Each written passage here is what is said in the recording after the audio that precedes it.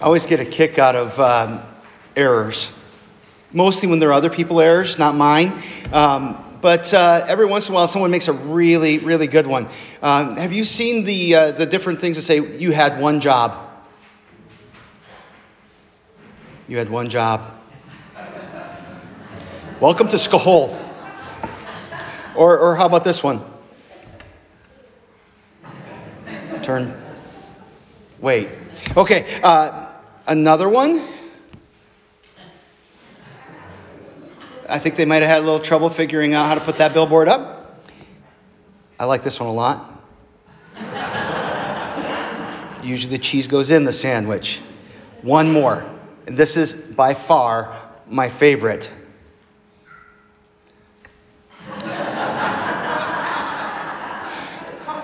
Usually the lid is the part that goes against the tank and the seat. Yeah. Anyhow, you had one job. And when I read this section in Genesis chapter 3, I'm reminded that really for Adam and Eve there was one job. I mean, there were other things that they did, don't get me wrong. Like so many other things, there are parts and pieces to this that come around it. But really, there was one commandment. Don't eat from the tree. All these other ones, eat from them. This one, don't eat from the tree of the knowledge of good and evil. And in Genesis chapter 2, God spoke to Adam and said, you can eat from every tree in the garden, but the tree of the knowledge of good and evil you shall not eat, for in the day that you eat it, you shall surely die. And so that's the one thing. And guess what? They ate.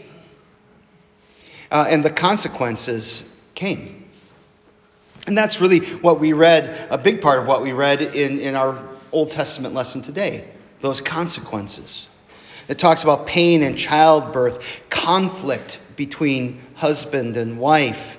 Work becomes toil. And it comes with a feeling of futility. And maybe that's something that you can resonate with. That you go to work over and over again and get nowhere. And it's like life becomes this constant spinning of the wheels. And death enters the world. At the very end of the reading, did you notice that Adam and Eve, they got garments? They had sewn fig leaves together to cover themselves when they realized that they were naked. But when they left the garden, God gave them skins to wear. Now, some people have said, oh, look, that means they were spirit beings before, and God gave them skin. What was Adam made of? Dust, right? Eve was made out of Adam's rib, which I gotta say, when you start talking about materials used, women were made out of something a lot better than guys. All right. So, but check this out. Dirt and dust is something that is physical. Ribs are physical. Adam and Eve had bodies. It wasn't, oh, look, they have skin now. He gave them skins to wear. How do you get an animal's skin to wear it? In general, you have to kill it, don't you? And for my money, I think we just read about the first death in the history of the world. And with all of the bad stuff that's going on in this reading, there's also something amazing. There's a promise. A promise that's made to Adam and Eve, and it's in the midst of the curse given to the serpent. He says to the serpent, I will put enmity between you and the woman, and between your offspring and her offspring. He shall bruise your head, and you shall bruise his heel. And this has been understood as the first promise of a Savior. Just moments after the first sin, we find God seeking out his people. where are you? Have you eaten from the tree? Do you really think he doesn't know? Parents, have you ever done this? Did you put away the dishes? No, you did not. But you're giving them the opportunity to come clean? That's what I see there. And he says, yeah, you goofed this up. It's a mess. But I'm going to send one who's going to set it right. You've aligned yourself with the serpent, but I'm going to break that relationship by sending a son who's going to bruise his head, even though it will be at the bruising of his heel. Now, I do need to mention something about this whole bruising thing, because even though I looked at the King James Version and the New American Standard Version, and obviously this is the one we read, the English Standard Version, somewhere along the line we got a translation called the New International Version. And it says, he shall crush your head and you shall bruise his heel. It's the same word in Hebrew. So I think that this is probably a more authentic translation of what's going on there. But this word bruise, it carries a sense of crushing and of grinding. And I find that to be a powerful image for what Jesus does. Because eventually the offspring does come. And he has one job: to overcome the impact of that moment. To overcome the devil's work in this world. And to die in our place.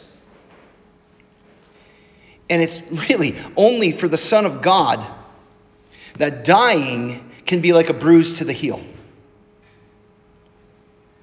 But in his death, Satan's head is utterly crushed.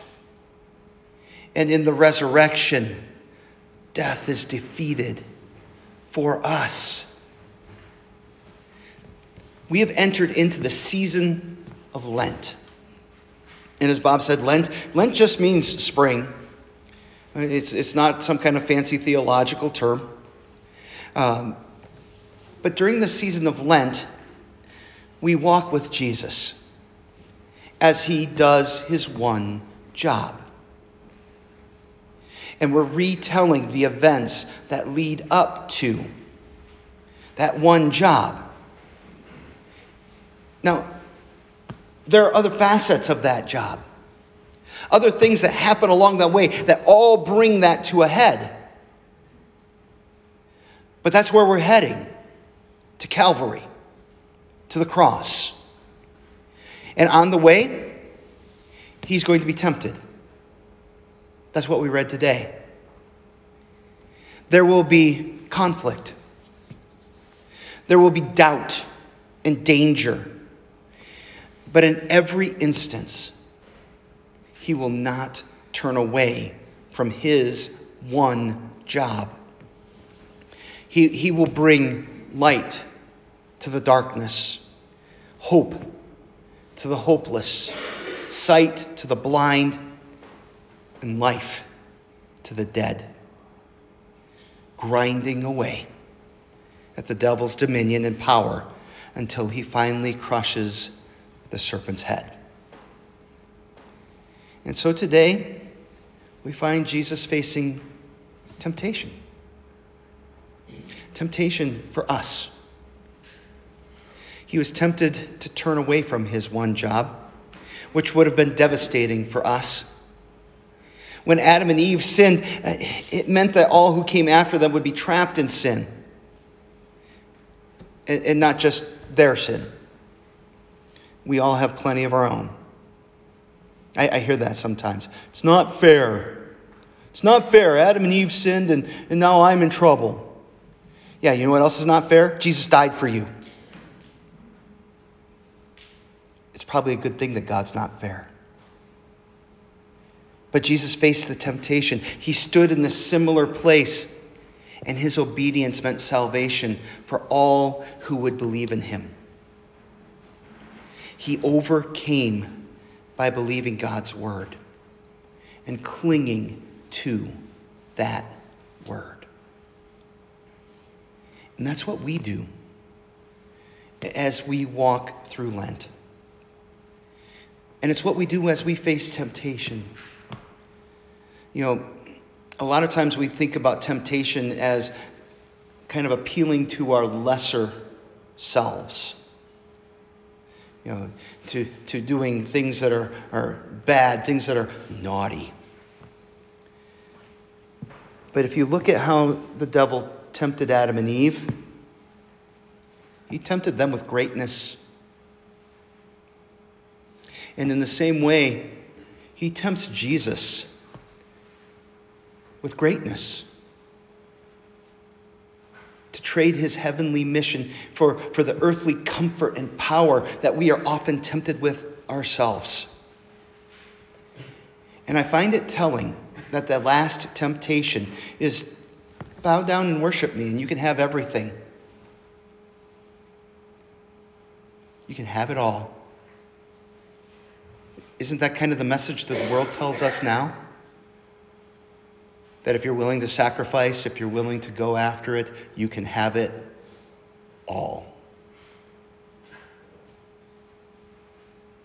The devil hasn't changed. What he tries to do is to take Jesus away and to make us think that we can take God's place. And that's why Jesus shows us over and over again, hold on to the word. It is written. It is written that Christ has died. Christ is risen.